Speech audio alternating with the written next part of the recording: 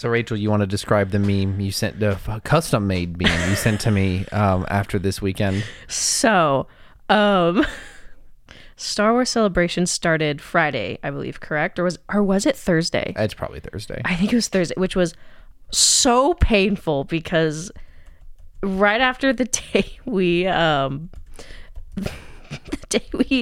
recorded, and so I was blowing up Cameron's phone. So apologies, but I'm not really that sorry about it. Blowing up Cameron's phone about this. And so I was like, Cameron, oh my gosh, I don't know how I can wait. And so I custom edited this it's very badly edited, but I love it. Misa proposed that Rebels and Robots host emergency podcast session to discuss Star Wars Celebration 2023. And you know what I got? I got a laugh react.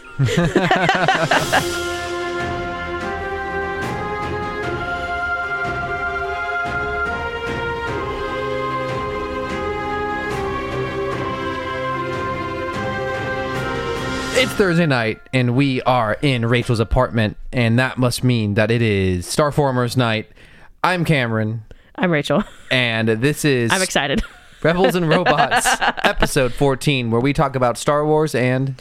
Transformers. We'll see if any Transformers shows up this I actually week. have some Transformers news. Hey! And I'm going to say it first before... because, there's just not a whole lot that happened too much this week, news-wise. So we got to have a little something. So... a little bit of a tangent. So it'll relate back to Transformers first. So the Super Mario Bros. Movie came out last week or 2 weeks ago. Yes. Well, first of all, it is now the top grossing animated film of all time, which is insane. Well, not like top grossing, like biggest weekend. Biggest week, but it beat out Frozen and Frozen 2, which is crazy. Like it will still need some more weeks. I mean, I would not be surprised if it became the highest grossing of all time, but it's not been out long enough. But it set the record for the biggest 5-day Wednesday to Sunday opening of all time with its $204.6 million debut, overtaking 2009's Transformers: Revenge of the Fallen at $200 million. That's kind of crazy. I know. Retroactively think back to 2009, the fact that Transformers 2 made that much movie. Man, I am awful with words today. Transformers 2 made that much money back in 2009. And the fact that record has not been broken since. That's pretty wild. I know. For a movie that is the worst and so awful bad. And a crime against humanity. So bad.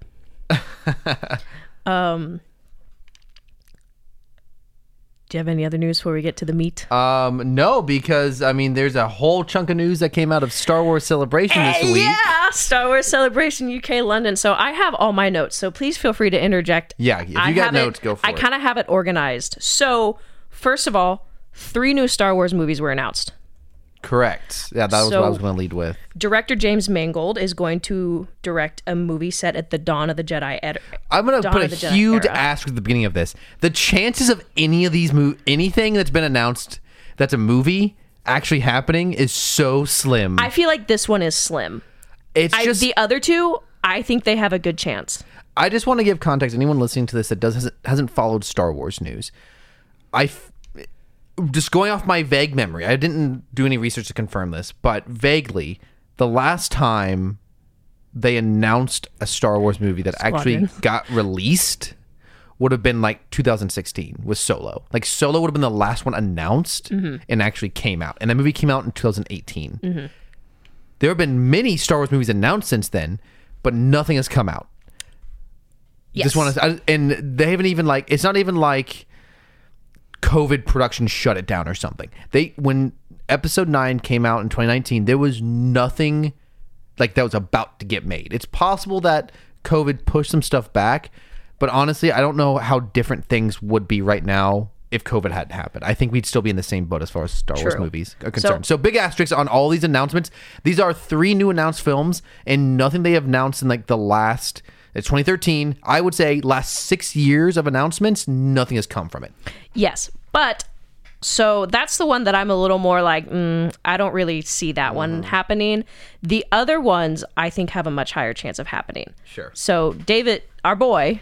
So let's stop for a second. Let's discuss what you just talked about. Okay. So James Mangold, probably most famous to most people in the nerd sphere for directing The Wolverine and Logan. But he also directed such excellent films as the 310 Yuma remake and Ford versus Ferrari. I never saw that one.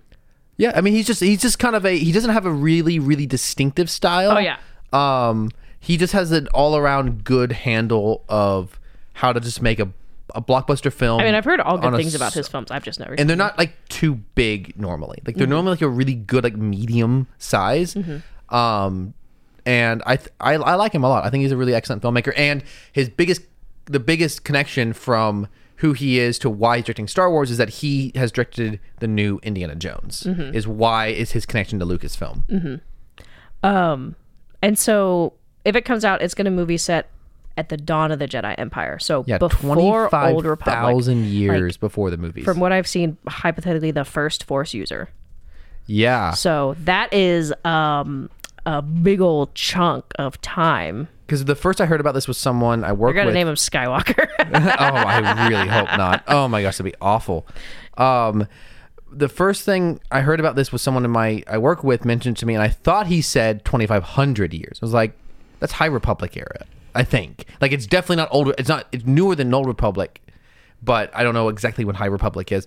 But that number didn't, with the timeline of Star Wars events, 2,500 years is actually not that old with the history of things. So when he told me it was about the dawn of the Force, my coworker was like, 2,500 years? That's not enough. That doesn't make any sense. So when I read it was 25,000 years, I was like, coworker left out a very important zero there. Yeah, and then another podcast I was listening to, I haven't confirmed this. Can't believe you listen to other podcasts. Yes, I listen to 2 podcasts pretty much on the regular. And this one? Yes, and my own. That's correct. Yes, that's 3. Mentioned that like really early lightsabers were like powered by like a backpack or something. Yep. Like they were like really janky. Janky's the word for it. Yeah, cumbersome and macro technology. So I'm kind of interested to see really old Star Wars tech. I suspect I'd be really interested to see like how many planets this take on. Like does interstellar travel even exist? 25 years? That's the term for traveling between different star systems. Yeah, it's a movie term. Look, this is the second week in a row that I have to explain to you that something is a scientific term before it was used in fiction. No, I don't think so. Interstellar, Interstellar actually invented the concept of space travel. Yeah. It's actually a product of the past. Sure. So that's what I'm excited about is old tech.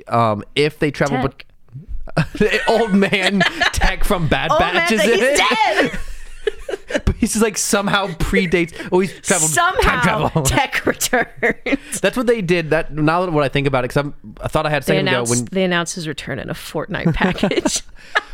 What you mentioning them naming the main character Skywalker or something made me think about is inevitably there will be some. They'll probably try to fit something in there that's familiar. They're gonna call someone or something Skywalkers, like the verb term of it, or like they have maybe some of Yoda's ancestors or some Wookiees. They'll be like his great grandma.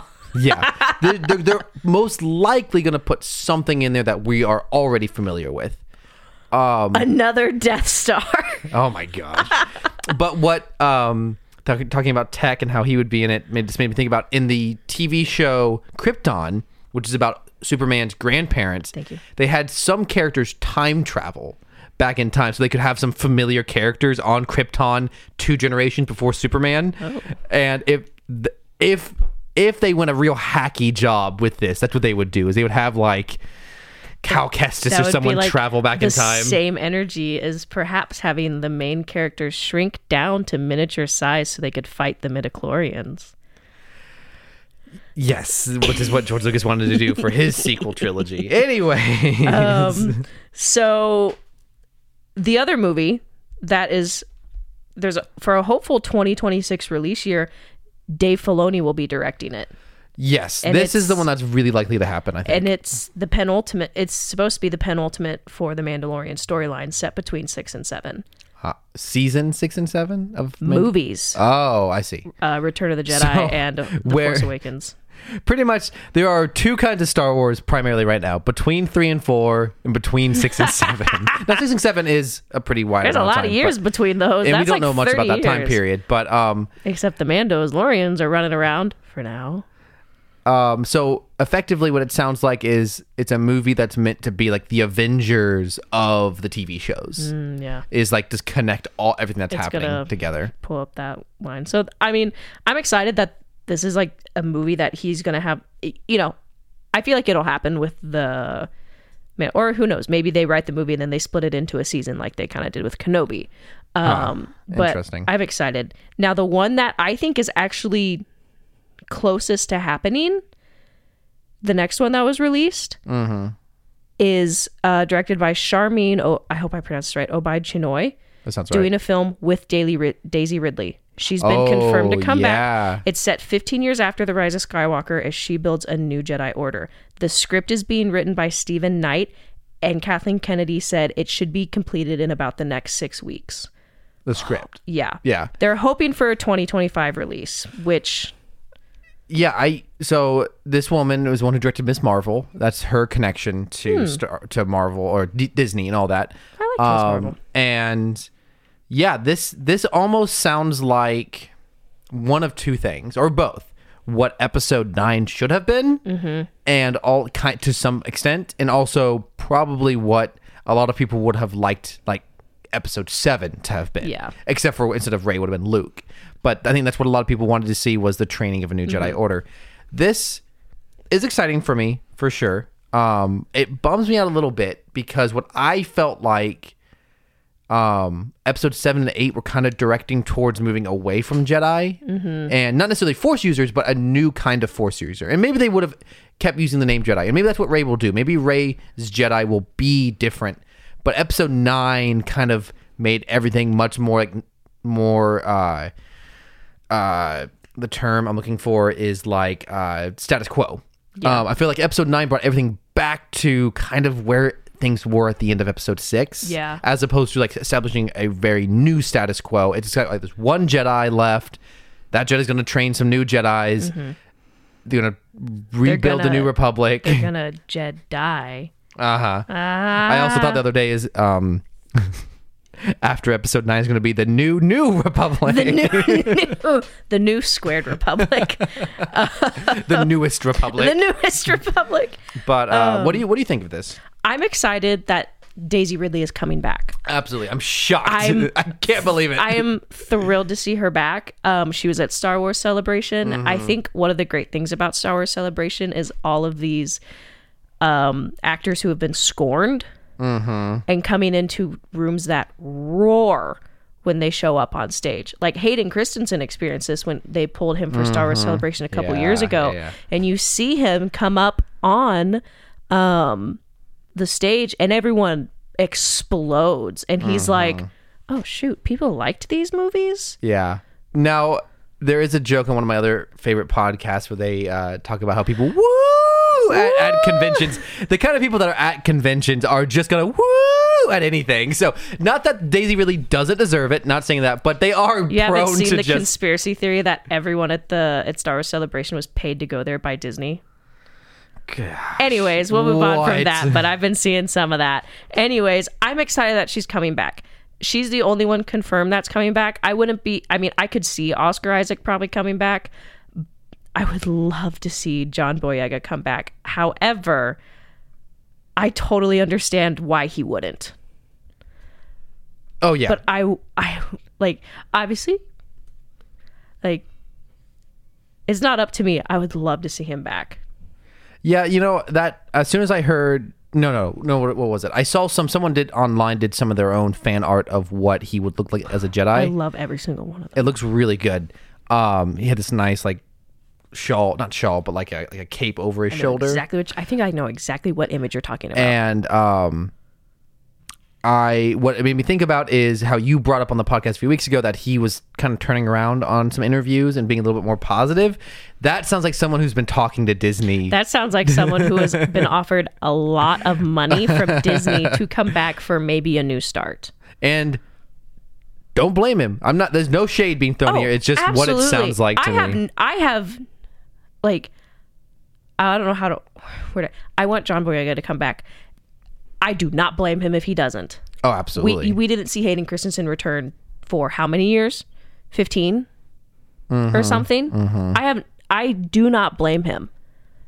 I don't blame anyone else for not wanting to come back. But so I would love to see him. I have some other news about movies. Kathleen Kennedy also confirmed that Taika Waititi's film is still in development, and he is the only one writing it. Which I think that's a good thing, honestly. He's going to live and die on his voice. Yeah. And for anyone listening that doesn't know, Taika Waititi, most famous for directing the last 2 Thor films, one of which is incredible, the second of which is okay at best in most people's approximation, but he also has made phenomenal films like What We Do in the Shadow, What We Do in the Shadows, Jojo Rabbit, one of his early films called Boy. He's a phenomenal filmmaker. I've loved everything he's made up until Thor, and I really doubt Thor Love and Thunder is at worst it's not entirely his fault. At best it was Marvel just wrecked it. It's kind of hard to tell. It doesn't really matter. Everyone's allowed to make bad movies. His most recent film's not so good. Everything before that he's been involved with is phenomenal. Absolutely. If it doesn't get made, I don't think it's like delaying him from making something else. And if it does get made, then he took his time on it and he made something he wanted to make. Yeah. Which is exciting. Before we move on to that, which I can see on camera screen, Kathleen Kennedy also said that Rogue Squadron, the film, has been nixed. Shocking. But she said, discussed that it could be a series. Let's just get a movie made, please, and then go from there. We don't need, like I talked about when we were talking about Bad Batch Season 2 getting stretched out, we don't need more. We just need, as far as TV shows at least, we don't need more. We are lacking, and I think some people might say, what's the difference? TV shows, movies, it's all Star Wars. To a degree, yeah. I'm glad that we have the shows, but movies are different. Both in like their concentration, their focus, their brevity compared to shows, how they can be focused, and oftentimes, in my opinion, just overall all around quality better. Obviously, there are movies that are worse than TV shows. Not going to argue that. I would much rather take most of the TV show that's been made over episode 9, but I would take the other 4 movies that were made over most of the TV they've made, other than like Andor. But this is an Andor Stan podcast. Yeah, and I'm glad it all exists. I'm just talking about, for me, I'm a movie guy. Star Wars is a movie first franchise. It started as movies. It was mostly like up until the Clone Wars cartoon, the second one. Star Wars was primarily movies, then video games, and then you had. And for some people, it was books. For some people, it was comic books. For some people, it was cartoons. But none of those ever rose nowhere near the influential level of the movies. Video games were for video game players. The books were for people who read books. The nerds that read books. Like, they were for but like, lots of people watch the movies, whether you're a movie person or not. And now, people even if you're a TV show person or not, Facebook moms love Grogu. Like, they're more accessible to a bigger audience. Are you calling my coworker a Facebook mom? But on the other hand, what I think is kind of cool about the shows is you have a great variety of styles and tones. Like, it brings more people into the fold for sure. Well, and it just gives you the chance to do, like, if they were only going to do one TV show, it'd be The Mandalorian. You would never get something as serious or as political or as darker in tone as Andor. But you also wouldn't have anything as silly or light as something like Bad Batch. Oh, okay. I was like the silly episodes of Bad Batch. Which one do you want me to name? And so what I am getting at here is I want there to be movies so that we can get the same thing. I want as much. Why I love Last Jedi is because Last Jedi is a Rian Johnson film in the Star Wars universe, because everything else, every other Star Wars movie, as much as I love them, are directed by George Lucas or trying to seem like they're directed by George Lucas, which is totally great. I love those. But I also want other things. I want a Taika Waititi film. I want a James Mangold film. I would have been happy with a I'm going to blank on her name, but the woman who's going to direct Rogue Squadron. Oh, yes. She directed the last 2 Wonder Woman films and a movie called Monster and some other a lot of TV shows. I would have liked to have seen what she would have done with a Star Wars film. Though also, I think... Patty Jenkins. Yeah. And I don't love her as a director, but I think she's got her own style. And I think what really cooked her goose was Top Gun Maverick. There was just... How are you going to top that? I also heard she asked Chris Pine multiple times to be in Squadron. He's too busy making Dungeons and Dragons movies. Anyways, what's the next topic? I have one last thing before we can move on to that. Kathleen Kennedy also said that all future Star Wars movies will include the opening crawl. Huh. Interesting. Honestly, I loved the way Rogue One opened. I feel like it set such a different tone. You know, we're all thinking, we're waiting for the Star Wars intro, and it doesn't. And we're all kind of like, what? So that is what was potentially interesting about the Star Wars Stories movies, of which we only got 2 so far, Rogue One and Solo, was you could get something a little different. You know what to expect with the trilogy films, but the stories could theoretically be something different. I just want diversity of style and voices within Star Wars. And if even just 2 of the films they've announced happen, I think it'll look like that. Oh, also, just wait, never mind, not relevant. I was going to talk about the Marvels trailer that was released, but that's not relevant. That's not our podcast. Miss Marvel. Why I'm excited for the director who's making this new Jedi Order movie. Miss Marvel is a wonderful television show. It's so good. I loved it, and I'm someone who has not loved Marvel since Infinity War. Fair. It's fine. I'll go see it. I'll watch it with friends. It's just not what it used to be for me. Maybe because my brain is like all Star Wars now. I loved Miss Marvel. It was so fun. It felt so refreshing. I think also because all of the cast was great. I feel like it was one of those things like they had fun making this. Absolutely.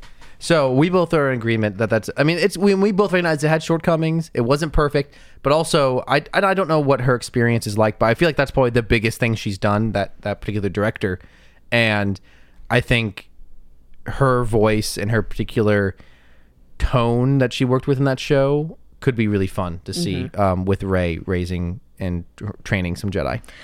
And if all goes well, Grogu could be around at that time.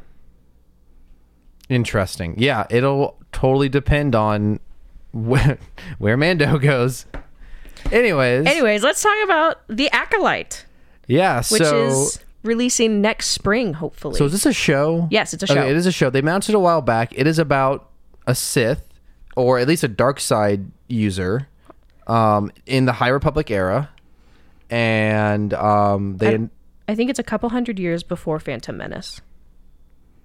Yes, yeah, because it has to be hundreds of years, not thousands of years, because I know Yoda is alive during the High Republic era. Do you know what else takes place during the High Republic era? What? Jedi Younglings. Because Yoda's in it too.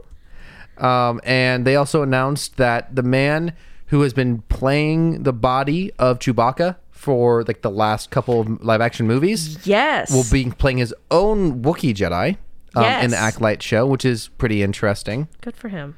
I'm trying to see if I can get any more information about this show, but those were like some of the big announcements. I have not heard a lot about it. Yeah, it is. It's a little secretive. It's going to feature Carrie-Anne Moss. Carrie-Anne Moss is most famous, I think, for being Trinity in the Matrix movies. Really? Yeah, I think she could be. I did not make that connection. I think she could be a really interesting presence in Star Wars. I'm excited about that. You think she'll get the same treatment as of being the strong female character who suddenly falls in? I think she's a little too old to play that character now, which I'm not saying she should be. I'm just saying the way things are cast. I doubt an actress that old will be in love with a primary character. It's possible. It's being in this show. The Acolyte is being created by Leslie Headland, who's famous for the show Russian Doll, which I know nothing about. I don't know anything about that. And other news includes... I don't know what... Oh, okay. Well, so I can... I didn't have that. I only wrote down a couple of things. Do we have anything else before we get into the trailers? Yes, I have a lot of stuff. I have not really heard too much about Skeleton Crew. I kind of missed a lot of that. Yeah, so Skeleton Crew is... But there's kids. Oh No. It says it's inspired by 80s family films, specifically ones created by Steven Spielberg. So there's going to be a group that hates it. Oh, absolutely. Also, Star Wars is not made for kids. What are you talking about? Also, bless these child actors. I will defend them with my life. And the show, I believe, is being... it's being created by John Watts, who directed the whole MCU Spider-Man trilogy. I think that's mostly what we know about it. I think they confirmed that Jude Law's character is a Jedi. I don't know when this is taking place. I don't know either. I have heard it might be sequel trilogy era. Yeah, probably. Or after. I feel like it was supposed to be in that same era as like Squadrons, which I think was supposed to take place after. Squadrons mostly led up to episode 7. Did it lead up? Oh, I heard different. That's my bad. I could be wrong about that. So before we get to the trailers, which is what everyone's waiting on, I don't have the trailer for this, so I'm going to talk about it because Disney has been wiping it from the internet. So Bad Batch has been was confirmed, renewed for season 3 and final season. Yes, that's the best news. And I hate Bad Batch. We talked about how much we hated that season 2 was so drawn out. So the fact that season 3 is the ending, I wonder if they knew season 3 was going to be the ending while they were making season 2. Maybe. It doesn't feel like it. Confirmed for next year as well, but no like specific time. However, there have been, here's some of the things that people tweeted, because they showed it at Celebration, but it's nowhere on the internet. They scrubbed it. So I don't care if you care about spoilers, I'll tell you. Or if you don't care about spoilers, I will hide it. It's up to you. I'll leave it up to you. Palpatine shows up. Okay. Apparently he visits Mount Tantus. What's Mount Tantus? The mountain where all the clones are at. It's the clone farm. Okay. Wolf is supposed to make his debut. Okay, cool. Supposedly Fennec Shand will come back. Okay, nice. And supposedly we will see Cody again. All right. Sounds good. That's really all I got. I think the other thing before we get into trailers, I guess I could send this to you because it's fun. But so Return of the Jedi's 40th anniversary is this year, and it will be released in theaters for about a couple of days on the 28th. They released a vintage trailer. Oh, nice. Do you want to watch it? I think we have enough to watch for today. So with that, the way they ended it was with the Revenge of the Jedi title card. Oh, nice. So that was a fun little tidbit. Because that was the original title of the movie. So anyways, I think we should do Visions. Okay, so Star Wars Visions was a collection of anime shorts on Disney Plus. Every short was vaguely set in the Star Wars universe, nowhere near canonical. It's almost like a what if, but it's just more. It's not canon, but it's Otherworld or Legends or it was almost kind of like Legends. It was fun. Yeah, no, incredibly well made. Like none of it. The Village Bride is the best episode, and I'll die on that hill. It takes place in all sorts of different animation styles, and it might like seem like it's set in Star Wars. It might be like Star Wars if it were blank, like more samurai inspired, or more anime, or more this direction or that direction. So pretty much it's just like Star Wars, but it's anime, but also all the different kinds of anime. And it was tons of fun. We really enjoyed it. I think this is coming out soon. It's on May 4th, I think. Is it May 4th? Yeah. So last year or 2 years ago? So this is a trailer for Season 2. Season 2, and we're going to play it right now. It will be. Is that Bane? That is what I thought. But we're seeing a Sith who looks like the very famous Sith from the Old Republic named Darth Bane. I was born in the Sith side.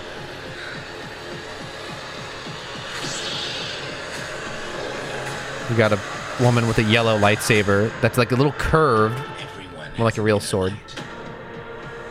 Follow the light. I always knew you were meant for bigger things. What if you just keep going?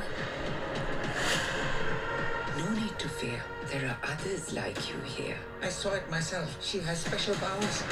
Can you get your porta potty off the There's a stop motion one. I know that one's made by Aardman, who made Wallace and Gromit. Don't be afraid. There's all sorts of different styles. There's 3D, there's like hand-drawn, there's Clone Wars style. It's showtime. There's like very simple 2D animation, there's very more detailed 2D animation. That was like very fabric-y stop motion. Then there's also different kinds of stop motion as well. Kubo. Yeah, there's like 3D printed stop motion. That's very Taika or Laika Studios. Yeah, that looks phenomenal.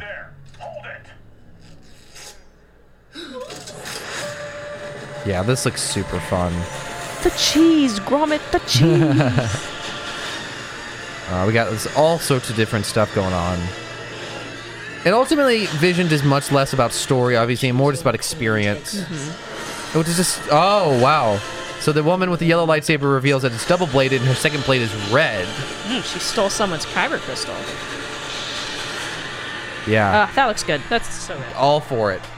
Yeah, that ultimately encapsulates everything I was just talking about a minute ago about diversity of style in Star Wars. Like, that is that. Because this has nothing to do with canon, nothing to do with an overarching narrative. Just like, what cool stories can we tell in Star Wars that you would never tell otherwise? And I think that is a brilliant concept. I forgot some other news that I forgot to say. Go for it.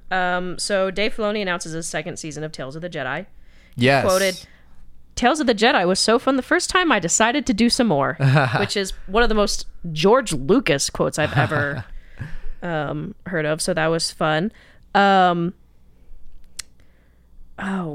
Tales of the Jedi was a mini-series of Clone Wars style animations that ultimately what it did is it told some stories of Dooku and young Qui-Gon and also Ahsoka. Yes. And it was pretty much establishing, it was filling in little gaps.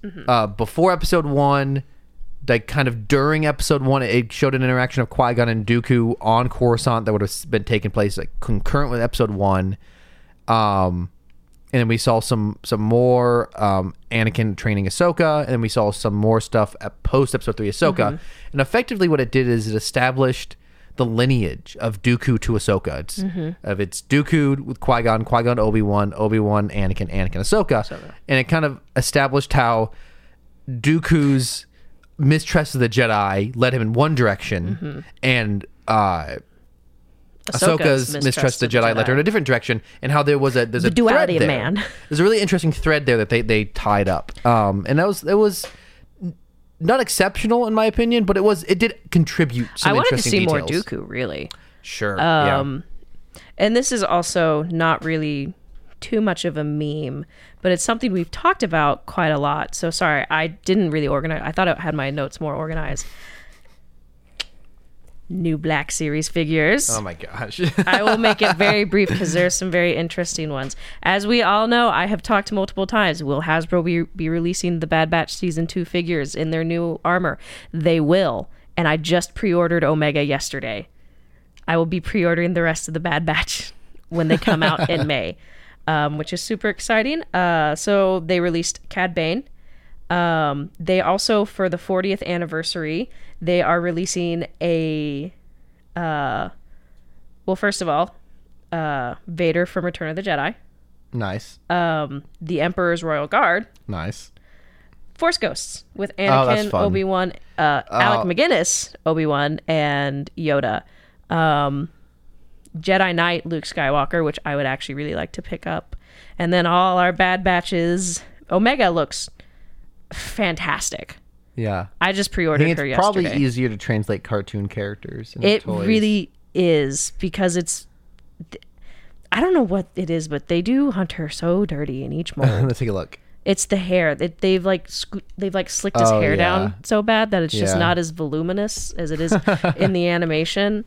But I will be buying them. Clone Commando. The Commandos look really cheap. Now what? Oh, Clone Commandos. The Clone Commandos in all the Black series look so cheap. I don't know what it is. They just lack detail. Yeah, that's what it is. Like, they're not bulky like they are in the Clone Wars. Yes, I think that's what it is. It's like they've shrunk them down to fit the mold, and I'm like, those are some beefy dudes in the show. That really does look very cheap. I think that's what it is, because there's other Commandos that you can collect from like the Gaming Great series, and I'm like, I want to pick them up, but then I see them in prison, I'm like, these men are skinny. Anyways, there's Indiana Jones stuff, but that's not what this podcast is about. So that is actually all of my trailer stuff. Nice. Well, that's all your news stuff. But now we're gonna get back into the trailers. And now we're gonna watch the bootlegged. Oh, well, first we're going in order of importance. I think going backwards. True. So we've got the final gameplay trailer for Jedi Survivor, which also comes out on April 28th. This is much more for Rachel than me. So this is the video game sequel to Jedi Fallen Order. Fallen Order, yeah. Now look at him. The weight of a galaxy on your So could you have a double-bladed one in the first game? Yeah, but not to like the very end. I see. So there's like a dinosaur thing eating some. There's a very Jurassic Park-esque scene. BD1! Could you run on? I assume you could run on walls like that. So you call out if you see any new gameplay stuff. So he just like launched a guy into a TIE fighter. Oh! We're seeing a lot of Coruscant. I saw the other day that they confirmed that you do get to play on Coruscant. I hate Marin's haircut. Rancor. Oh no, I'm so bad at the combat. Did you get to ride vehicles in the first one? Like there's a short time where you pilot an AT-AT. So there's no like speeder bikes in the first one? No, not that I remember. Yeah, so that seems to be a new element of gameplay. Droidicas. Wow, that's definitely a Trade Federation ship that you're on inside there. So there seems to be a lot of Force users here. And that guy looks... Well, Marin is a Dathomir witch. Oh, okay. But we see that old Republic-looking guy, who we see in the previous trailer where he's like, how did you let this happen? Well, was that the same guy, or was that a different guy? I thought it was the same guy. I think this guy is a different guy. Keep going back a little bit more. A little bit more. Nope, no, right there. Right. But I can. Okay, leave it here. This guy. Yeah. Maybe it is a little bit I different. thought the other guy had like a beard, it was like older. Maybe, huh? And then so this is at a minute 29, this very gray looking dude, but then there's also let's see. You can ride this two-legged creature here. This guy, like who is this guy? He's got a double-bladed blue lightsaber. There's all sorts of different guys it looks like you get to fight in this one. All sorts of different guys. All sorts of different guys. That's what Star Wars is ultimately. But so the funny thing about this is so they have upped the customization because a lot of things in the last game you could like kind of change his poncho. And dude had like 10 different ponchos. You could customize the lightsaber at the very end, which is a little bit bummer. You can do that from the start. You can customize his hair. You can there's a mullet. Mullet Cal can be canon. It's hysterical. But that is such a I don't know about fun. Interesting scene where they're on the speeder bike and Cal launches that scout trooper into the face of a TIE fighter. Just throws him up and the TIE fighter hits him. That's pretty cool. Hopefully that's an actual gameplay mechanic and not like a cutscene? A cutscene and or like a quick time event. No, not the quick time. Okay, it looks like a fun game. Looks really solid. So here we've got a fan-recorded... A bootlegged Andor Season 2 trailer, which is next fall, I believe. I think next August. I heard August, yeah. Okay, so we've got... Imagine if it's not, and I didn't even watch this, I'm going to be honest. If this is fake... So they're doing something very similar to the trailer for the first one. Where they show the backs of a bunch of characters.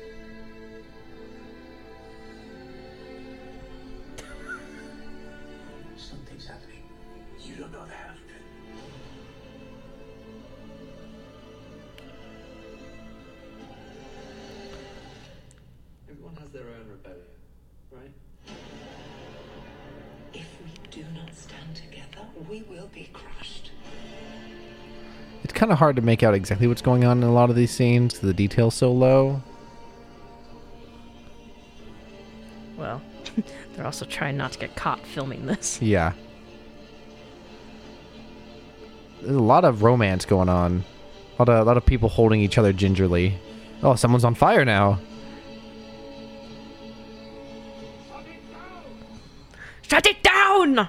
So what I heard is the show is going to jump years. It is. Throughout the season, which I think is really... So it's going to move a lot faster than the first season. It's going to do like an arc and then a couple years and then an arc. And from what Diego Luna said, I think this is where we really see Cassian Andor become the spy that he is by the time Rogue One is. Supposedly, and I don't know how true this is, it will lead into Rogue One. Sounds great to me. So anyways... Okay, so now we're at the crown jewel. I did not watch it, Cameron. I know some of the things that happened, but I did not watch it. This is a trailer for the Ahsoka series. I feel like we need to watch it in silence. Ahsoka was... It is Rebels Season 5. Ahsoka was introduced in the Clone Wars as Anakin's Padawan, and then became a prominent character in Rebels. And then Rebels ended with a pretty big cliffhanger. And so I'm gonna quickly spoil Ahsoka. Or sorry, Rebels Season 4 spoilers. I'm gonna quickly spoil it. It's like, so Rebels ends with the main crew deciding to most of them are decide to defend the planet of Lothal from the Empire, and that's where they are throughout the 3 original movies. But what happens before that, at the end of the season, was the main character of the show, a young Jedi named Ezra Bridger, decided to sacrifice himself and defeat the main villain of the series, Grand Admiral Thrawn, by calling forth a bunch of Force whales. Which, if you've listened to our previous podcast, we see in the second episode of Mandalorian in the hyperspace, because they can travel hyperspace. The deep Star Wars lore, and is that Purgle is what inspired the hyperspace travel in general. Purgle being the term of the space whales. Yes, this is the space and whales. So these space whales like grab onto the Star Destroyer that Ezra and Thrawn are in. Thrawn being a very popular character because he was the big villain of the books that take place after Episode 6. There's a famous book series called Heir to the Empire, where he is pretty much the biggest villain of Star Wars outside of the movies. And in newer canon, if I remember correctly, and I could be wrong, I haven't read these books, in newer canon, he worked alongside Anakin Skywalker in the Clone Wars. Oh, interesting. And so he is but as of what we know from Rebels, he's just a very high-ranking Imperial officer and strategist. Too good at his job. And so he has to be taken out. And so Ezra sacrifices himself and they disappear out into space, presumably dead because they're in a ship that's been launched into hyperspace. But the show ends with our characters deciding to defend Lothal, and then Ahsoka shows up mysteriously. So they defend Lothal. They successfully defend Lothal. They drive back the Empire, and then it skips to after Return of the Jedi. Correct. Where Ahsoka shows up and sees Sabine. And it ends ominously, and everyone calls her Ahsoka the White because she returns like Gandalf in a white cloak. And then the next time we see Ahsoka is in The Mandalorian Season 2 as the first Jedi that they find looking to reunite with Grogu. And we learn from that episode that Ahsoka is looking for Thrawn. So, and in some new information that's come out in this episode of Mandalorian that came out just today, we'll get to it. That's spoilers. They're starting to give more information about there are some people who think Thrawn is alive. Yes. And he is seen as like the savior of the Empire Remnant. Because to put him like at a level, if you haven't seen Rebels, so Thrawn was working on a TIE fighter project, a tri-fighter, if you could say, like a new and improved TIE fighter project that would have like supposedly changed the way the fleet worked, the Imperial Navy fleet worked. His project was up against Orson Krennic's Stardust, which is the Death Star. So that can kind of give you an idea of where they were in terms of levels in the Empire, where like this isn't like a typical Imperial commander. Like he wears white. This is where they are at. He is going kind of toe to toe, trying to get funding for his project. So he's a pretty important dude. And overall, just a very analytical guy. By Lars Mikkelsen. Very good at predicting people's actions. He's very cool and calculated. He's not your mustache twirling villain. He pretty much sees that there needs to be control in the universe. It needs to be order, and he believes the Empire is that way. And so he respects his enemies and tries to understand them. There's a famous quote from Rebels of he would collect the art of his enemies, and he says to one of his underlings, I remember that some people don't respect art the same way I do, or something like that. So he almost had it. So that's the context for this new Ahsoka show. General Price and Agent Callus, I think, and some other lackey that's there. We're going to let this trailer play now for the live action Ahsoka TV show, and we're just going to absorb. Something's coming. Something dark.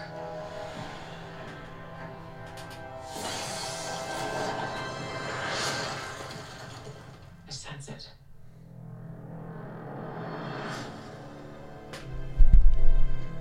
This is a new beginning. For some, war. For others, power.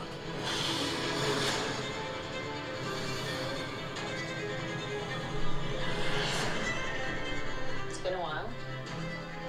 Things have changed.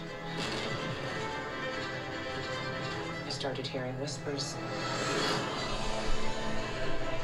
about Duran's return as heir to the Empire.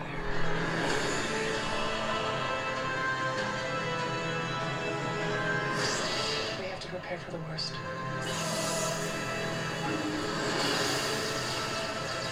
The Jedi fell a long time ago. There aren't many left.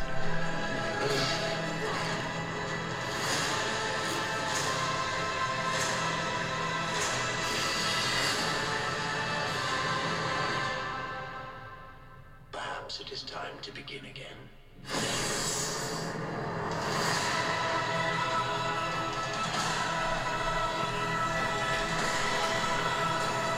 Rachel seems very happy right now. This is my Spider-Man No Way Home. So there's a lot going on here. It starts off with that feels like almost a shot, very similar shot to when we see Ahsoka at the end of Rebels. Yes, let's go through it in order here. So it starts off with this really cool element of Ahsoka throws both of her lightsabers into the ground and then uses the Force to twirl them around to cut a hole in this most logical Jedi move in this these ruins, which is just a baller move, I think. And she falls down on the piece that she's cut out, and a red Lucasfilm logo. Red Lucasfilm logo, and then we cut to Sabine. Her hair's so long. So Sabine was the Mandalorian of the crew in Rebels. And she wielded the Darksaber for a short time before she gave it to Bo, who then lost it. And she has, so we're just getting to finally see these animated characters in live action, which is just really fun. Live action Lothcat. I will be buying that merch. Well, so we see Lothcats in Mandalorian as well. Are these true. baby Lothcats? I don't know. Because it looks different. It's fluffy. That's what it is. It's definitely smaller than Lothcats you see in Mando. I mean, it could be. They probably have kittens. So then we see Ahsoka fighting some what seem to be droids, but they could be people in armor. That's the shuttle from the Ghost ship. So the Ghost is the ship that the Rebels crew flies around in, and they have a smaller ship that detaches. I think it's called like the Spectre or something. Like that, yeah. And it cuts to the interior, and we see General Syndulla, who was the pilot of the Ghost. Do you know who that is? It's Ewan McGregor's wife. Yes, she. I can't remember her name. That's terrible. She's totally not just blanking. his wife, but I can't remember her name. In Scott Pilgrim, she is Ramona Flowers. Oh, that's she probably why I didn't is recognize her. In she's in Sky High. She was like the villain of the movie. She she was in Birds of Prey as the Huntress. Wow. And her name is Elizabeth Winstead. Elizabeth Yes. something Winstead. And you know, she's not the first person I would have chosen as Syndulla. What's her first name? Hera Syndulla. But she's an excellent actress. I love her a lot. She is really good at playing lots of different kinds of characters. Of course, probably her best performance to date is 10 Cloverfield Lane. Oh, She's yeah. phenomenal in that. She's also the main character in the Thing Yes. prequel. She's been in a lot of sci-fi, a lot of fantasy stuff. She's definitely a good pull here, and I think she'll be really good. So we see her flying the Our girl Spectre, Hera. and then it cuts to the exterior of the ship and the crew's astro mech droid, very similar to R2-D2, but definitely a different design, is Chopper. Very close to the original design of R2-D2. A lot boxier. He has like our war criminal. Yes, he is a murderer. He kills people. Chopper has a kill count of over 55,000. He's like the third ranked kill count. I think R2-D2 is the only one that's above him, and he only gets that because he took out the Death Star. And then it cuts to a character that I don't know who this is, but this guy is scary. New. He is a white bearded man in dark outfit who later we see with a red lightsaber. Orange. Are you sure? Yeah, Dave said it was orange. Oh, cool. His name is Skull. Balin Skull, who has never. He's a new character played by Ray Stevenson, who's been in a lot of different stuff. He is one of the Warriors 3 in the Thor movies. You said Warriors, and I was like Warrior Cast? Yeah, or is it Warriors 4? No, it's Warriors 3. And he is also he played Punisher in Punisher Warzone. Wait, he voiced Gar Saxon in season 3 of Star Wars Rebels. Well, there you go. That's and cool. in the revival of Star Wars: The Clone Wars. That's really interesting. So this guy, he's a big guy. It's Gar Saxon. He's very scary looking. He's very serious, and I'm assuming this guy's the villain. We see him later fighting Ahsoka. Don't know who this character is. I assume she has a similar color lightsaber to him. She could be. I did see. This was one thing that got someone posted a screenshot because apparently I think some people were like, "Is this Omega?" I really doubt it. No, but, you can't just look at someone who had the same hair color. But so we have another young lady with similar armor to the first guy. They look like Inquisitors. Yeah, and she also has an orange lightsaber. She's got white hair, and I'm assuming she's his like Padawan or something. And then we have effectively what is a recreation of the final sequence from Rebels with Ahsoka showing up on Lothal to meet Sabine. With the Hammerhead Corvette. And I think it's really cool that this is the presumption here is that Ahsoka literally picks up where Rebels dropped off, which is perfect. Ooh, I'm so excited. So perfect. This is my Infinity War. This is my homecoming. And then we get a hologram meeting, and right dead in center is our everyone's new favorite Genevieve mom, O'Reilly, Mom Mothma, everyone's mommy. This particular actress plays this character most predominantly in Andor. But she also played her in deleted scenes from episode 3. She played her in Rogue One, and the character originally appeared in episode 6. And many Bothans died to bring us this message. I don't recognize any of these other 5 people in this meeting. I don't either. But it's cool to see Mon Mothma here. And that actress is so wonderful in the part. So good. Then we get a reference to Thrawn in the back of back of Thrawn. We get a man who appears to have blue ears and is in his particular white outfit. We already know Lars Mikkelsen has been cast as Thrawn. Yes. So the voice actor of Thrawn from the show is playing Thrawn. in Ahsoka, which is very cool. The more often they can get the original voice actor to play the live action character, the more excited I am. No idea who this character is. I'm excited to have. So this shot, honestly, for me, what does this look like, Cameron? Oh, I know exactly what it looks like.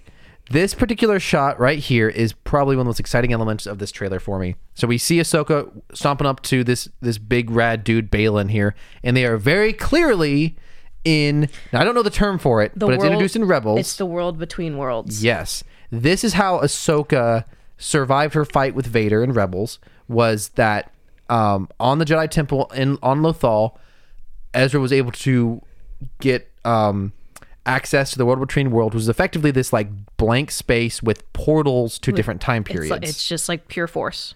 And Ezra was able to pull Ahsoka out of that point of time where she was about to be killed by Darth Vader into what was then the present. And this is very clearly where this fight is taking place. And I also think, I just want to say this because, so the world between I won't say with the War of the Worlds. I was going to say every single time. The world between worlds is not them retconning the sequels. Correct. I have seen people talk about that and they're like, they could retcon it. But if you watch the scene with the world between worlds between Ezra and Ahsoka, Ezra's like, I just saved you. I can save Kanan. Rebel spoilers. I can save Kanan. And there's this whole conversation of you can't change the past. And Ahsoka has some kind of plot armor. Well, I mean, but we see this, aka being Dave Filoni's favorite character. We see this from her little bird companion, that owl companion that follows her around, Ahsoka's companion, which is the sister from the Mortis arc. And if you don't know, there's like this kind of trinity of deities of the Father, the Son, and the sister. The sister is the light side. For the Force. The sister is the light side. The Son is the dark side, and the Father is what keeps them in balance. So in the Mortis arc, we see that.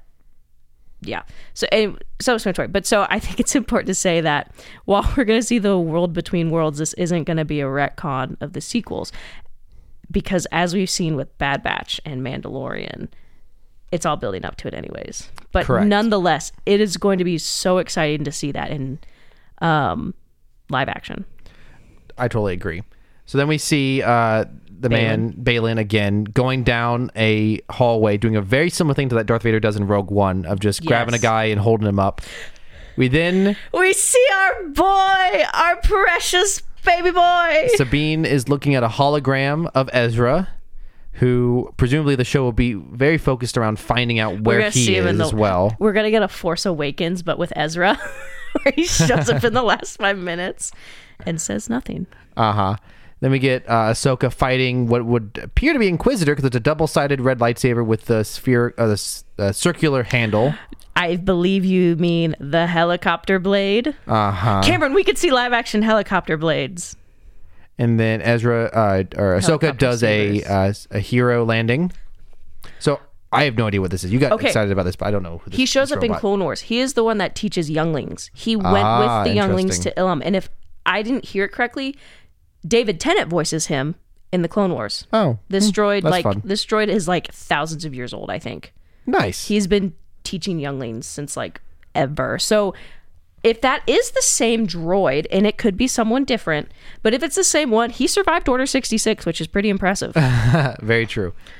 And one last thing I wanted to address, there's an interesting piece of dialogue in here. The Jedi fell a long time ago. I'm reading the captions. There aren't many left. And is that just where it ends? Oh, so Ahsoka says that, and then the droid says, perhaps it's time to begin again. So, and then, perhaps it is time to begin again. Observation. Do you know who I didn't see in that trailer? Who did you not see? Well, we didn't see Zeb, which is interesting. I mean, I'm sure he'll show up. We didn't see my favorite, but that's fine. Jason is not in there. Hera and Kanan's son. So here's my thing. Where is he? That character needs some live action redemption, because he looks really not good in the finale. Yeah, he's because Hera is a Twi'lek, and Kanan is a human. So they have a mutant baby who has got green hair, mostly human, and green eyes, but human skin, and he just looks terrifying at the end of Rebels. He briefly appears in the final episode of Rebels, and I wouldn't be surprised if Chopper killed him in his sleep. No, that would be Athena if I ever had it. Yeah. But so that makes me worried. Did he go train with Luke? I refuse to. I will be so mad if that's what happens to him. Much like how the Empire kept sending characters off to a farm, the characters they didn't like. The New Republic can just theoretically send any characters we don't like off to train with Luke and then get killed by Kylo. That's why they had to give Grogu back, because everyone was like, wait. All right, and that seems to be the conclusion of our Star Wars Celebration recap. So, like I said, it's coming out in August. Ahsoka is my Marvel's Endgame, my No Way Home. This is I will be annoying and I will not apologize. Okay, we are an hour into this recording. We got to talk about Mando. I have one more thing. It's too very quickly because I forgot to say it last. I can't remember her first name either. I'm really bad at this. Peter Mayhew, who played the original Chewbacca. His wife passed away 2 weeks ago. Rip. It's Star Wars related. Also, my coworker likes to throw shade at Rebels because I get so up in arms about it. And he made a really funny comment. I don't remember what it was, but he made some comment. And he goes, "Oh, sorry, I'm insulting your culture." That was it. That's all I had. But so, anyways, an amazing week. The Star Wars fans are eating good. Okay, so now we are on to The Mandalorian. Chapter 23. So next week is the finale. Crazy that we are already here. We are already going to be through our first... I somehow ended up on the Hy-Vee webpage. I don't know how that happened. Mandalorian. Now all of the podcast fans know where we live. Oh, please. Okay, chapter 23. Despise. This is season 3, episode 7. And it is directed by Rick Famuyiwa. Famuyiwa?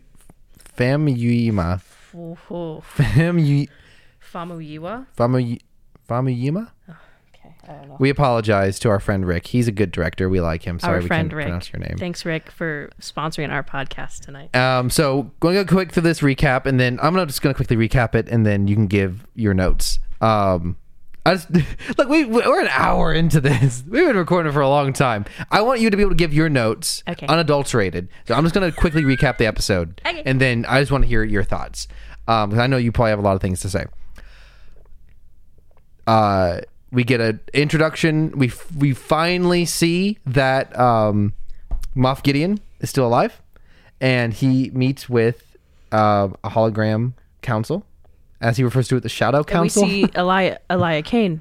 Yeah, so it starts with Elia Kane, the supposedly reformed Imperial, meeting in the depths of Coruscant with a droid, a Imperial droid, and she talks to Moff Gideon. Moff Gideon goes off and reports to this Shadow Council of former Imperial officers that he needs an army. He needs reinforcements in order to take out the Mandalorians. We cut to the title. We cut to the Mandalorians everyone meeting each other on, I always forget the name of this planet. Navarro. It's the Way and the Children of the Watch. They form an uneasy alliance. Those are the same thing. The Way and the Watch? Yeah, the Children of the Watch follow the Way. Then who are the blue? I think they're just normal. They're not like Night Watch or Death Watch or anything? They might be former Death or Watch. Or Night Owls? No, they're not Night Owls. Huh. Okay. Anyways, we've got all the blue armored people who are the mercenaries, and we have the Way.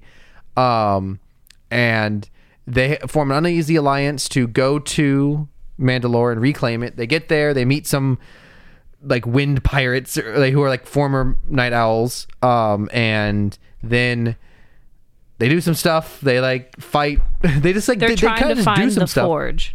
They find the forge so that they can bring everyone back home. They find the forge, and some stormtroopers show up. Stormtroopers with Beskar armor.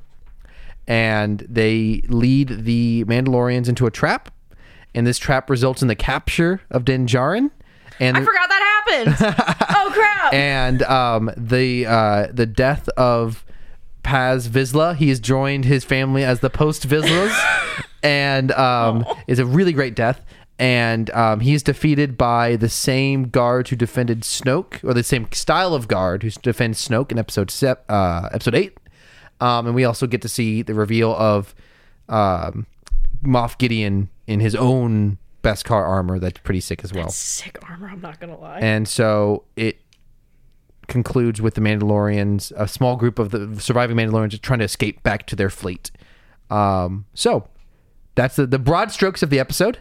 What notes do you have, Rachel? So this is so weird. So there's some club music at the beginning that we hear, and I could recognize it. It's so funny. We normally go by piece, so to start off with as a small detail be really funny, but for me to like end with the episode ends with Paz dying, but Din is captured. So there's some club music. So, at anyways, the the diegetic club music at the beginning sounded very similar to me, and I think I finally placed it. I'd love to see some side by side, but it sounds. Can we find it on the Andor soundtrack? Yeah. So I know what it's called. It's the first one. It's not volume 3. It's volume 1. It's called Niamos. So scroll down. Scroll volume 1. It's that one. This one right here? Yep. Okay, then I'm going to find the episode. You keep talking, I'm going to find it. So there's on like Disney a bit. Plus. It's not, I don't know if it's exactly, but it's when the beat drops in Niamos. I was kind of, and I listened to the Andor soundtrack a lot. It is perfect. It sounded just a little bit very similar to it. So Cameron's gonna pull it up, but I was sitting, I was like, where does this, where do I recognize this? So so you can go ahead to your next note. We'll come back to it once I find it. So we see Moff Gideon, the thing that we've kind of been leading up to this whole time. And so, with your comment about the Beskar armor, we now know it wasn't a Mandalorian framing. Correct. Or maybe it was, but I don't know. But they have the Beskar armor anyway. Well, it was not Mandalorians who broke out Moff Gideon. Goff Midian. It's Moff Gideon and his sidekick, Goth Midian. Okay, I'm going to put on the sound. Yes. So you're going to have to scroll like...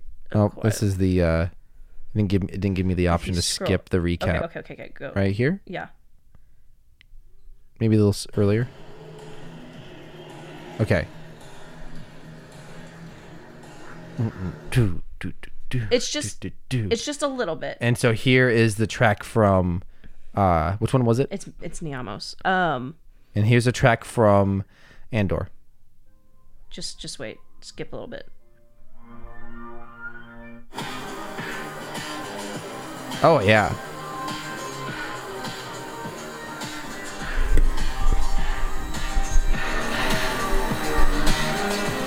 Okay, and then back to the Mandalorian. Yeah. Good cat. I don't think it's exact. No, but it's very But it could be similar. one of those things where Star Wars is very much... Yeah, that's fun. Good catch. The only crime of Niamos is that it's not longer. A minute 41. But so, yeah. So anyway, it's fun. It's not exact, and when it comes out, I'll probably listen to it side by side, but it's a little similar, so it could be the same band. But so Moff Gideon meets the Shadow Council, where we get a lot of interesting name drops, where we get, first of all, Admiral Pelion. He is, I don't know if we ever see him in Rebels, but Thrawn contacts him.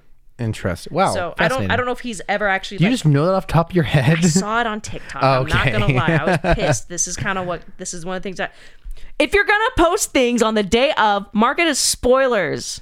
Looks like he's a book character. The top comment on Reddit says, "Whoever they cast as Captain Pelion is spot on what I expect him to look like based off the books." Yes, and I think he just gets a name drop in Rebels, very similar to Orson Krennic.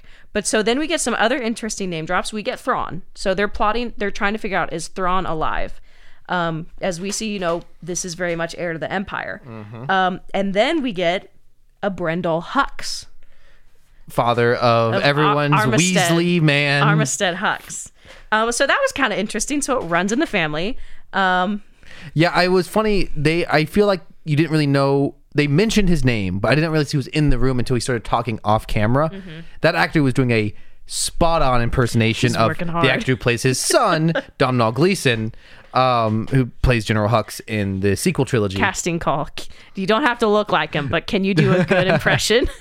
Can you be a fuppus British man? There was a quote that I found was funny, where I can't remember who says, "Our hope depends on the secrecy of his return." So they're like, we have to keep it quiet. And I was like, very bold words if Ezra Bridger is involved. Say that one more time. Sorry. So one of the Imperials says, our hope depends on the secrecy of his return. Thrawn's. They're like, we need to keep this quiet. That is a very bold phrase to say if Ezra Bridger is anywhere close to that, because he cannot keep a secret to save his life.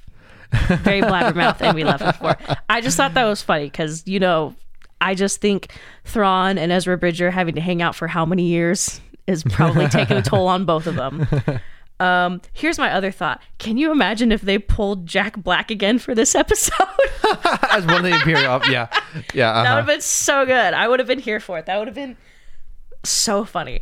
I don't have... So, yeah. So then the Mandalorian ship shows up, and on the bottom of it, they have a giant Mythosaur logo painted, and you later commented, who did they get to paint that? And there was a pause, and you went, Sabine? Which is hilarious, because Sabine is the Mandalorian from Rebels, and she is a tag spray paint artist. Yeah. So they go back to Navarro, and so we get a little bit of an IG reveal, only to find out it is legs for Grogu. Yes. Oh, so an Anzellan comes in piloting IG's body, and they're not calling it IG-12 because it was formerly IG-11. And I just said, the Anzellan's going to take over the universe. But he willingly gives up because clearly the Anzellans are too chill to want to rule the universe. So he gives this new mech body to Grogu. And also gives Grogu a wide berth as he sprints past him. No squeezy. Bad baby, no squeezy. So I thought, so Grogu operating the IG unit has the same vibes as BB-8 operating that chicken walker in The Last Jedi. But with one small addition, he can make IG say one of two words. Yes or no. Oh my gosh. Comedy. I feel like I could feel all the Star Wars dude bros losing their crap at this moment because Star Wars has gotten too fun, too silly. It's too child because they're already complaining that Grogu's too much of a cash grab. This is adorable. This is funny. That's what the Ewoks were. Like, I don't honestly need Grogu to be plot centric. I just want him to be there and be like relevant. And now he's not. Now he's just there, and I love that he's just goofing around. I think it's great. He's a child. He washed out of training camp with Luke because Luke's too serious and too much of a drag, and he's like, no, I want to go have fun with my papa. I'm gonna pilot this droid. I'm gonna squish some Melu runs. Luke, my dad's connections killed everyone versus Grogu. I want my daddy. We all can agree that we hate our father. Not me. I love my dad. Oh, no. I get it. You all grew up without fathers. Not me. So we get to see the interactions between the Watch and the regular Mandalorians, and things are tense. But one thing I noticed, so they're like, we're going to have a feast. And I was definitely thinking, what food do they have? And they are roasting 2 of those bird dragon things over the fire that they got a couple episodes ago. Yes. That is what they're Good spinning. catch. Oh my gosh, such a good catch. Because I noticed that they were cooking something big, but it didn't really faze me until you pointed it out. Also, real fast, so I just Google searched Mandalorian The Watch, and you're right that the Way is also the children of the Watch. But it brings up the Death Watch logo, and I noticed this logo was on one of their shoulders. Yes, one of the normal Mandalorians. So I think it confirms that this ragtag group of Mandalorians with the blue armor are just random Mandalorians. There are a lot of different subsets. So they could be from any tribe or whatever. So they go to Mandalore, and they encounter a ship with wheels and skis, which is very like interesting. A sail. Yeah, and it's the Night Owls, which I haven't really heard of before, but it's the Mandalorians that were able to survive, and they're not doing too hot. And I think before that, Bo gave like a stirring speech. Oh, to yes. Actually, I think she might give it later. No, was she calling for volunteers? Yes. That was on Navarro. But later she gives a speech on there when I think at some point she gives a speech. I can't remember exactly when it is. On how she lost the Darksaber? Well, just saying Mandalorians, we have never been defeated. We only defeat ourselves because of infighting. But I wanted to bring that up simply because there's a comment here on Reddit that says Bo's speech would have been better received if she had the talking stick, aka the talking hammer from the last episode. Wait, wouldn't the Darksaber be the ultimate talking stick?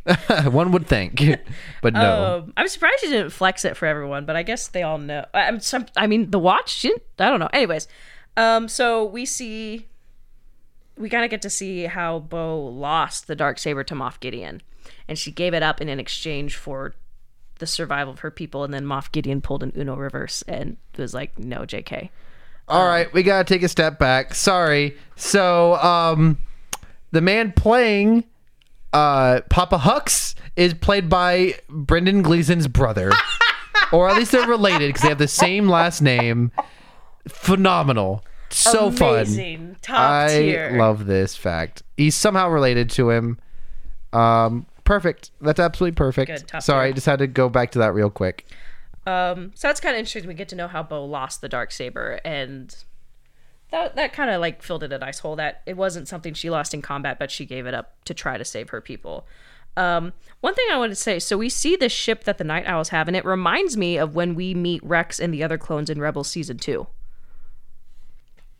Yeah, They're on that planet, very and like they're on the patchwork ship Yes. for traveling the surface of this weird planet. Also, we got to see Axe Woves and Paz Vizsla play chess, and then start fighting, and then get chastised by Grogu. No. These This two is- have beef with a toddler. Gotta say, it's a better performance from Taika Waititi just saying yes and no than his performance as Korg in Thor: Love and Thunder. I think you mean Korg Love and Thunder. Very nice. So we get to kind of see an interesting monster for 2 seconds that destroys their ship. So then they're on foot. That was it. It was cool, but I'm like, oh, This season's obsession with kaiju is a little unnecessary. And also, that's some of the worst piloting we've seen in Star Wars in a drove while. into it! They just steered right They drove into into it! this monster, and bad. though the image of they could fit, going back to the joke about a Mandalorian ship being a clown car. So many Mandalorians come flying out of that ship. It's pretty cool, Sorry. honestly. It's like when you throw like something into like an outside trash can in summer and all the flies come out. One small other note I had that I thought was hilarious. When Bo-Katan was trying to get everyone to go back, I think she said that Mandalore is not cursed, and he went, "It's blurst." Made me laugh. I thought that was really funny. You did get a kick out of that one. So then we get to, you had a funny comment, so we get to see where the Great Forge was. And so, it's a little rough for shape. And so you went Great Forge, now the Forge. No, I just said a Or forge. A forge, yes. So they have a half-hearted moments of peace, and then we get to see some Imperial stormtroopers that look a lot like Mandalorians. Which you are already pre-ordering the Oh my the gosh, that Black looks so Series cool! toys. As soon as we saw them in the first scene in Moff Gideon's little cave, this is the coolest figures. I They're will be pretty pre-ordering darn them. I will cool. also be pre-ordering Moff Gideon's new look because that's pretty sick. But we'll get to Absolutely. that. But it was interesting how they're running through the caves and the immediate switch to Imperial architecture was like, Yeah. are y'all kidding me? Yeah. I could immediately tell, we were not in a very, it looked reused. It looked like reused sets, which Yeah. is kind of intentional.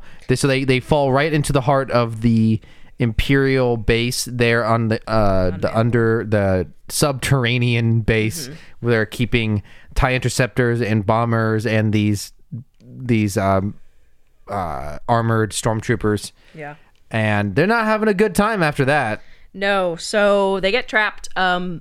They trap a few on the other side, which they kill 2 of, and then they disarm Din and take him away. And like it's funny. It's definitely a plot convenience how much it takes to take down Din. Sometimes like a single knockoff General Grievous can take him down.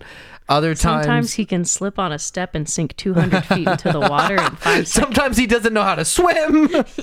Other times it takes like 10 stormtroopers in Beskar armor, and even then they have to like tie him up. And it's a cool scene though. I just want to ultimately say was good. Him like shooting the flamethrower everywhere and having to be like his arms be tied. So Moff Gideon's like, open the door, we're gonna kill them all. Yes, they trap all the Mandalorians in one room. Which, if they had this plan, I feel like they could have like rigged that room with detonators or something. or, Like they, gas or something. I thought they for sure they were going to try to do something to kill all of them. They really slipped up there. Maybe they were. Maybe he wasn't ready. But so then they all start to escape. Bo cuts a hole in the door with the darksaber, and Paz stays behind. And we get a really nice scene of Paz. Like, I think the first time we really see him, really the impression we get is that he's very selfish, very self-serving and ambitious. But as we've seen through this season, he's not. And we finally see him. He sacrifices himself, and he takes out a bunch of the stormtroopers. And it's only until those Red Guards show up that they finally take him down. And it still takes 3 to kill him. Yes, yeah, those guards, which have obviously is like the coolest action scene of Last Jedi, to have them come back. Except for their blades are purple now. Yeah. Not new toy. And so you made the joke about Mommy Mothma. I wrote down, not Daddy Favreau. Yeah, so Jon Favreau is the voice of Paz Vizsla. So here's my hot take. You mentioned how it feels like they reused almost some sets from Kenobi, which I don't know if they did. Paz's death, to me, is what Tala's was supposed to be in Kenobi. Who exactly Tala was that? Was she like the she's spy? The woman in the village, the spy who was also the Imperial. She was the one that shut the door and like threw a grenade in the room to kill a bunch of stormtroopers. I just don't even remember any of that. I know, but to help the others escape. And and maybe that is just something because we've seen Paz for just a little bit longer. But I don't know. I just feel like that impact was supposed to be the same as what happened in Kenobi, and it just didn't land. I mean, for me personally, she died and we were like, oh no. Yeah. Anyways. Yeah, and I think it was very unexpected that we felt something for Paz. I think this is a really surprisingly effective use of a silent, like a big and dark and quiet. What do the people say? Like tall, dark, silent type. Yeah. Like he's a big guy. He was very unlikable, and he was oftentimes very aggressive to Din. He wanted to nearly try to kill him for the Darksaber. But then he really had a turnaround this season after Bo-Katan helped save his son. Speaking of his son, now he doesn't have a dad anymore. He's Ragnar! What a sick name. Ragnar, more like Dad. Ultimately, I guess I'll say 0 out of 10 episode, no Fen Rao. Mandalore. I'm kidding. So here's an interesting comment. Did you even hear what I said? No, sorry, I missed it. I was reading. I'm sorry. So anyways, to recap, 0 out of 10 episode, no Fen Rao. You'll get your Fen Rao eventually, probably. I don't know. But will I? This comment, so the episode is called The Spy, or The Spies. Which was it? Is it plural or singular? The Spies. This comment says, my paranoia is in full effect. Were the spies the hobo Mandos? Is the spy Axe Woves? Is the spy the armor? Is the spy Grief? Is the spy Grogu? Because I think... So a detail we kind of overlooked that wasn't really important, but could be relevant to this is the armorer takes a bunch of the hobo Mandos and takes them back to the ship. For medical care. So... while I find it incredibly unlikely that the armor would have turned on them, the fact that she very it's very convenient that she left right before they got ambushed. Yes, but they did release a bunch of TIE fighters and TIE bombers go take out the fleet. Yes, but we have not seen the effect of that yet. True. So the fact that the episode is called The Spies, but there's no clear reference to any spies. Unless it's talking about Elia Kane. Who was who again? The Imperial. She used to work for Moff Gideon. She's at the very beginning. She was the one that reported to him. Yeah, but she's barely in it. And she's still, I don't know. It would be a weird thing to title. She's been sabotaging some stuff. It'd be a weird thing to title the episode if that's what it's referencing. We do get to see that the pirates that attacked Navarro were working under the thumb of the Imperial remnant. Sorry, I was reading again. Say that again. I'm collecting information. We do hear from the Shadow Council that the pirates that attacked Navarro I believe were working under the Imperial Remnant. That's true. Because they're like, who took them out? And they're like, Mandalorians. And they're like, huh? So this is interesting. So this would be a very evil turn, but it does kind of make sense for the character.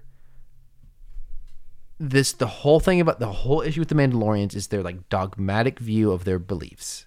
They are like so stuck on what they believe.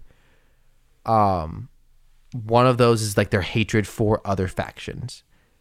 If the armorer we traditionally know really hates everyone else, in a show, if they're trying to pull the rug out from beneath us, she could have set this whole thing up She's to playing wipe 4D out. chess. But also, she could be wiping out a bunch of her own people too. So Yeah, I that don't doesn't know. necessarily make any sense either. So, anyways, when will Fen Rao show up? I have been waiting since his appearance in Rebels, but it's okay. Maybe he'll show up in Ahsoka. That'd be pretty cool. absolutely. If he shows up to die, I will be real mad. Or just shows up dead. No!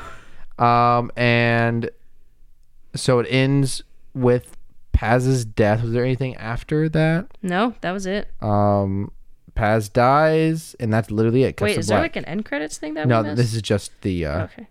Can you imagine if there's a scene at the end we missed? yeah, that's just concept art. So yeah, so that... Just concept art?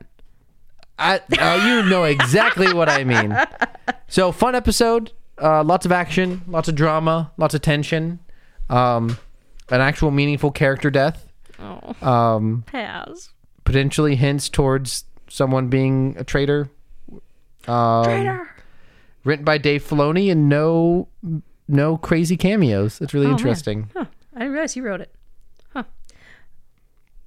Well, I guess it's... Any final notes before we go to memes? I think that's it. I guess we got memes. All right, we're only an hour 26 minutes in. This is gonna be our longest episode ever. Hey, it's worth it. Welcome to if Meme we'd had Minute. an emergency session of the podcast Yeah. for Star Wars Celebration. That's true. Welcome to Meme Minute, but it's longer than a minute. Welcome to Meme Parsec. Welcome to Meme That Astro added an Seconds. entire 10 seconds to our runtime. I had a joke that came up the other day listening to what Meme Astro segment. Oh, that's good. Meme Astromech. Okay. Oh, before we move on to memes, I wanted to say this real quick. I know last week we talked about how Cameron was going to so graciously let us watch an episode of Transformers G1. And then we removed that segment for tonight to next week because Star Wars Celebration released so much. We might want to push it back 2 weeks because in 2 weeks we won't have anything to talk about. Oh, you're right. So we should do Transformers. We're Full just Transformers gonna do episode. Full-time Transformers? But it deserves it. Transformers will finally have its time There's a in the light. two-part episode that I would like to watch that I think would be very good for us. Anyways, Meme Minute. I want to start this off. This meme is not relevant to Star Wars or Transformers, but it is relevant to this podcast. And let me play this audio for you. So this is a video of a cat, and it says, "When you humans don't stop ranting about their day until you literally only know your name and what time dinner is."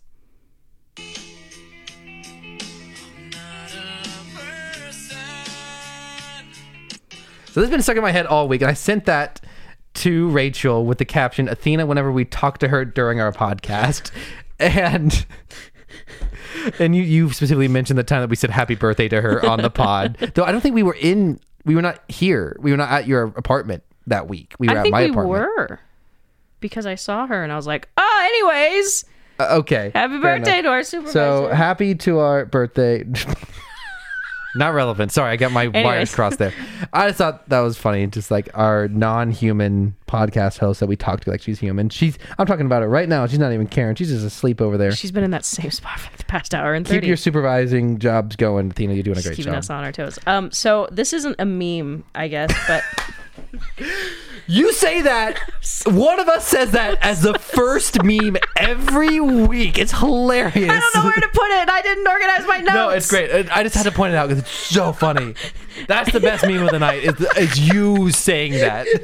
Anyways, so someone pointed this out that from Mandalorian Season 1, Chapter 3, there's a hologram in the back of one of the bounty hunters, like holograms where they can flip through like Tinder and find Yes. bounties. And it says a nobleman, and it's a Mon Calamari, Yes. a nobleman's son, apparently is who what that says. And then in this last episode, chapter 22, we kind of see the king's son running around with his girlfriend. I don't know if there's actually a connection, but it's kind of interesting. No, I saw that as well. That's almost certain. That's very likely a connection, and I thought that was a cool detail. It's all for coming sure. together. It's all coming together. Okay, let's see what. Oh, so this one, another classic thing we say in the meme segment. This one's purely visual, but I want to get Rachel's Live reaction. It says Omega now. There's Omega. Omega in 10 years. It's a Photoshop job of Jango Fett just with Omega's hair and like headpiece. That was good. Gosh. This one's also halfway visual. In the galactic criminal justice system, droid-based offenses are considered specially concerning. In the planet Plaisir 15, the dedicated Mandalorians who investigate these particular felonies are members of an elite squad known as Special Mandalorian Unit. And then it's the picture Oh my gosh. from Law & Order SVU with Mando So and dumb. Bo-Katan. It's funny! So dumb. Anyways, it's good. This is actually a purely written meme, actually. Someone said, wow, there are leaked pages from Dave Filoni's movie, and they're everything. Interior, Hangar Bay, daytime, Ahsoka. We need to take the fight to Thrawn. Bo-Katan steps out of the shadows. Bo-Katan, you'll have my Darksaber. The Mandalorian steps out of the shadows. And my jetpack. Oh, the camera slowly pans 360 degrees in a single continuous shot. Boba Fett, and my flamethrower. Captain Rex, and my blaster. Sabine Wren, and my spray paint can. Zeb Aurelius, and my paws. Baby Yoda, he can talk now. And my Marble Reds. Ezra Bridger, and my can-do attitude. Cal Kestis, I'm Cal Kestis. Hondo Anoka, and my knowledge of business. Zero the Hutt, and my delicious Cajun Jumbo. And you can... Oh, gosh. I don't know who Me Beer Gascon is, but you can read half that at the bottom. I have no idea who that is. And... I didn't mean to imply for you to read it out loud. I'm going to leave that one unread. I thought that was hilarious. So this is from SpongeBob, and it says, "Remember when the old narrator got tired of waiting, so they hired Tech." What? Months later, I'm sure I know this. to a breakthrough. D. Bradley. So much later that the old narrator got tired of waiting and they had to hire a new one. D. Bradley pulling out. You know, you can't blame a man who has to voice 5 distinct characters on Bad Batch to pull out all his very distinct voices. What a guy. I love D. Bradley. Well, speaking of SpongeBob. Sorry, go ahead. D for Tech, can you do that SpongeBob narrator voice? We think it worked really well. It's probably like, all right. Love that. Speaking of SpongeBob, I also have a SpongeBob joke that gosh, absolutely cracked me up. SpongeBob makes a lot of appearances on this pod during meme segment. What do you think? They're gonna fire me after all these years? Is this the part where we start kicking? No, SpongeBob, that's a chorus line. Kicking? Oh, I want to do some kicking! Why, you? What? Is this the part where So that was all Legos, and it was the Mando kicking over the super battle droid from last week. Kicking. I want to do some kicking. You'll probably have to censor me for this one. Okay. But Bo-Katan. I'm gonna write down the time code. Okay. Bo-Katan removing her helmet because I told her so. I sleep. It's a picture of the armor. Din Djarin showing his face to say goodbye forever to his adopted kid. Real. Those are great reading meme the format. meme. Great meme format. I actually spent like 45 minutes today finding a bunch of new sound effects for sensors, so I'm all ready to go. I'm glad you used it. Here's my last meme for the week. Wish I had more sets. I wish I had enough money for the big one. We're talking about Legos, Star Wars I Legos. had a proper set to build. I wish I had at least one real toy. I wish I had something to eat. But in life, it's important to be grateful for what we already have. And it's pretty easy when you are surrounded by a sick collection of toys. So in the last shot there, he has like every Lego Star Wars.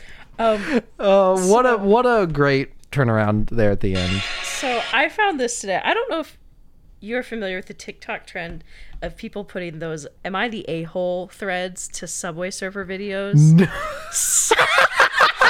No, I'm not familiar with this. So to describe the trend, what they do is they'll have an AI voice read Reddit threads. Okay. And they will put something like a Minecraft parkour level or Subway Surfer so people can watch it and listen. Uh-huh. This is such a good payoff. For those of you that watch TikTok, understand it and get the funny. For not wanting to help my brother after his political views backfired. I, Hunter 8 meters, and my 3 brothers Tech 8 meters, Echo 10 meters, Wrecker 8 meters, oh and my sister gosh. Omega 12F decided to flee our home after a dictator rose to power. My 4th brother Crosshair So 8 it's meters, from the point however, of view decided to of stay and work for the new Crosshair. government. No, after my Hunter. brother Hunter. started working for the government, he began trying to kill us and kept calling us traitors. After he got over that phase, I realized I couldn't trust him anymore, so we made peace and went no contact. About a year later, Tech found a message that Crosshair left warning us about something. We also found out that the government started using him as a test subject for experiments. After learning this new information, I assumed it was another one of his traps. My brother Tech then suggested we try and save him, and my brothers and sister all sided with him. I love my family and just don't want to risk their lives anymore. Am I the asshole? Update. I agree. Oh, there's an update! I didn't know Bizarre that! joke. To save my brother, and on the attempt to rescue him, my brother Tech died and my sister Omega was badly injured. We took Omega to my former employer, who has a mutual friend that helped my sister get better. As my sister was being looked after, my former employer called the cops on us and got her detained. Any suggestions on how to get her back? Well, it's been a weird episode. That's a good way to cap it off. Do you have more memes? I do. Oh, keep going. Let's go. The Glad Batch can't hurt you. They don't exist. The Glad The Batch. Glad Batch. It's the Bad Batch, but they're all photoshopped with really big smiles. I remember seeing that a while back. Yes! Tech in the Bad Batch finale. I made this joke last week. But it's one of the Navari falling out of the ship from Avatar. Somehow Kino learned to swim. Aw, lovely. There's a lot of... It got killed really quickly, but there was a lot of fun... Somehow Rey has returned, but they're all very positive. Whereas the somehow Palpatine has returned is obviously a very maligned meme because no one wanted Palpatine back. Not very suddenly like that at the end of episode 9, but Rey returning, it was all met very positively, and so that was a cool unifying moment in the fan base. I think this is my last one. Go the for official Star Wars TikTok posted this. Oh my god! It is a memorial of people placing flowers and a picture of Tech. Is that popcorn? What is that? I don't know. It does look like... Is it Mental Mix? Is that what it's supposed to be? But anyways, the official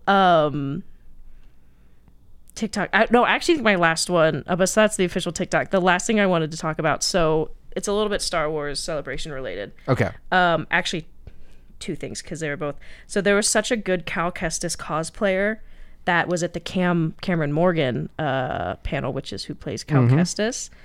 That Cal Kestis gave him. That's not what that is. Cal Kestis gave him. Gosh, Cameron Morgan gave the cosplayer his poncho. Off his back. I'll see if I can find it. I think I actually screwed up the link. I did. I'll post it to our TikTok and I'll show you later. But so it was really cool. Is it Cameron Morgan? I hope that is correct. I hope that I had the right name. I actually might be wrong. Top tier content. Yeah. Sorry, Cameron Monaghan. That's who it is. Leave me alone! I can only remember so many Camerons. You are so excited for this week. Your note is just an absolute disaster. It's an absolute disaster. And the last thing I saw was, so if you've ever seen at any con, you know how there's always like a bunch of troopers that always band together and they march throughout the whole convention? Yeah, I know exactly what you're about to talk about. So they did the same with a bunch of people dressed up as the prisoners from Narkina 5. And they ran around the convention shouting one way out. And the funny thing is that some of them brought pool floaties. The other thing is that Star Wars replied to one of the Twitters. I know all the Twitters. Star Wars replied to one of the tweets, the official Star Wars, and just said, "Hope they know how to swim." But either way, I think that's very nice. Hilarious. So yes, my notes have been a mess this week because I was so excited. So, but yes, Cameron Monaghan, it was very nice. I think I just love that he's just gotten so much love.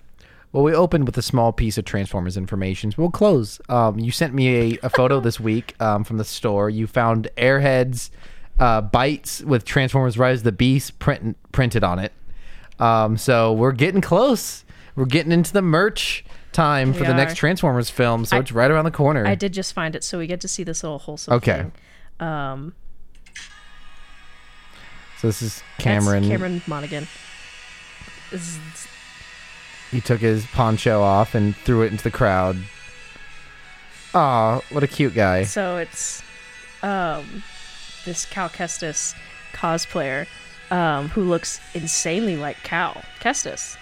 Like him and Marin. So it's so cute. So he looks like Rory Williams from Doctor Who. Okay. But it's very cute because it's just, I don't know. I love when actors like acknowledge that. And I think Cameron Monaghan is getting a lot of the love, which he should. But the joke is that the only clothes Cal can wear are ponchos and Jedi Fallen Order. So, but it's like, that's so cool. He didn't have to do that, but he did. So one last note. I think it was you who sent it to me. It was a video of Kyle Soller, who plays Cyril in Andor. Cyril. And I think he was talking about the cereal. Someone handed him their phone, and there's a recipe. There's a recipe of the cereal that you can make. But what's interesting to me about the video, what I recommend is finding a video of this actor, Kyle Soller, was just how different he is from his character. And I don't ever assume, especially with villains, I never assume that the actor is like the character.